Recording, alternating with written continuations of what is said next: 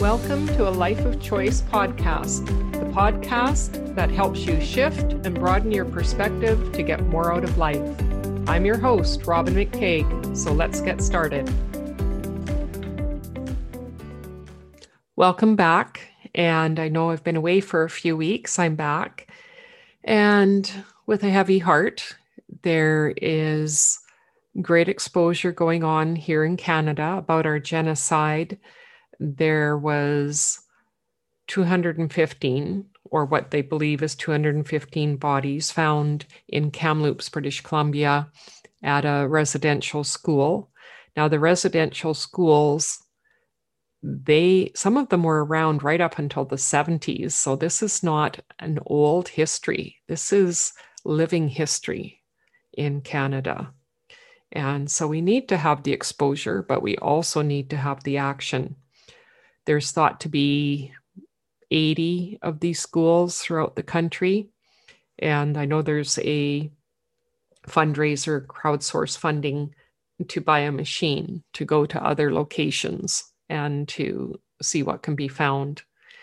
Here in Richmond, there's a memorial with children's shoes. And then on Tuesday, June 8th, there's going to be another meeting. I'm not sure what will happen there. And I know in Vancouver at the art gallery, there's a collection of shoes, and likely all across Canada, this is going on. So for many people who are not Indigenous, this is new information for them, and it really shouldn't be. Finally, we are teaching this in our schools, and it's good, but we still need to educate the educators. There's stories of teachers asking children to write an essay on the pros and cons of colonialism. Like, just no understanding. So it's time for exposure, but exposure's been happening for many years. It's time to move into action and get beyond the shame that comes up into action. And it was interesting. I was listening to someone on the radio today, and she was talking about the use of the word allies. And I think it's really important that we change our terminology and look at the words we use as we evolve in our own knowledge and our own understanding. And if you think about it, it's Pride Month, so we use allies for people who are not LGBTQIA to show their support. And she's correct. This is not an Indigenous fight. This is Canada's fight. And it's time we all took ownership of it instead of shying away from these uncomfortable feelings. Yes, there's going to be uncomfortable feelings. That's part of it. That's part of the healing. You know, think about the people who actually went through it and the generational trauma that it's caused. I think back to when I lived in Cranbrook, and we had what was called, there was a school there, but also reservation. And I don't know the correct terminology today, but where that community was. And some of those kids came to our school, and I remember suicides, not understanding that, and just general population of a lot of hurt people that were alcoholic, and we'd see people fighting on the street, and there was this pent-up anger that they didn't know what to do with. They didn't know how to address it. And having grown up in a family with an alcoholic father, it wasn't really all that scary to me. It was normal. I saw my dad, who was also rageaholic and was physical in his abuse. But it was still hard for me to watch people hurting each other. But it was just, this was kind of normal, which is really sad for anyone. But I didn't have the capacity at that time to really understand what was going on. A lot of us didn't. We saw the harm or saw the outbursts. And, we didn't know to call it racist behavior from other people. and the lack of understanding. And it's still going on today. Talk about it in our hospital settings and all sorts of different systems that we have. So it's time to do something about things and to educate ourselves. It's not up to them to educate us. So we did have a Truth and Reconciliation Commission here that completed a report in 2015, and they came up with an action plan. Very little of that has been done. There's been money earmarked by the federal government, and yeah, let's get on with it. We can start to do things now. Another thing for me is I seem to remember as a young child when I lived in Prince Rupert, maybe 3 or 4, something around that, but the memory is just too vague. And then when I looked up, I was curious if there was a school there. There wasn't. There was a hospital in Prince Rupert. And so I really want to shine light on that area as well, because there could be a lot of children that went through there, because there was experiments on kids, there was all sorts of things. So I'm just going to put that out there as part of the healing and exposure that needs to happen. So before the Truth and Reconciliation Commission, there was someone I met through my community, through the Training and Power Academy, and we had him come and speak with us, and his name is Kevin Annette.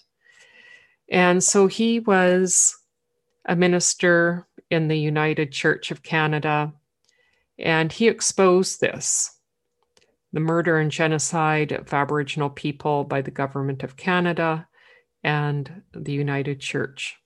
So in Love and Death in the Valley, he talks about that. He originally started his ministry in Port Alberni in 1992. And so there was all sorts of smear campaigns against him. And I remember we all kind of chipped in to help him. He started his own church in New Westminster. And I'm not sure, I mean, with COVID, we can't really meet anyway, how that is going. So what he did is he created an official report of a 6-year investigation into the crimes of genocide against Native people in Canada. I'm reading from the author's notes.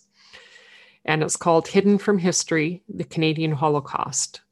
It contains the full testimonies of the Native survivors of residential schools mentioned in this book, along with much archival documentation of our hidden Holocaust.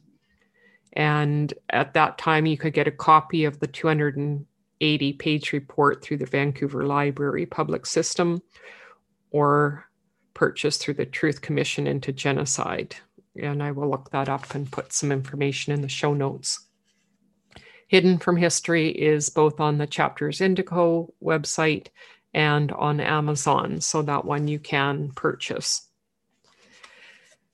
And there's other resources out there. There's tons of resources. Some of the kind of easier way to ease into things for people who don't have a lot of knowledge is one of the movies is Indian Horse. And apparently it's on US Netflix now.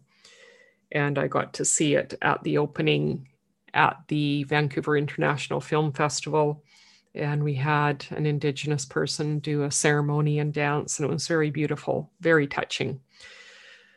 And I just recently read an excerpt from 5 Indians by Michelle Good, and that's on the HarperCollins site.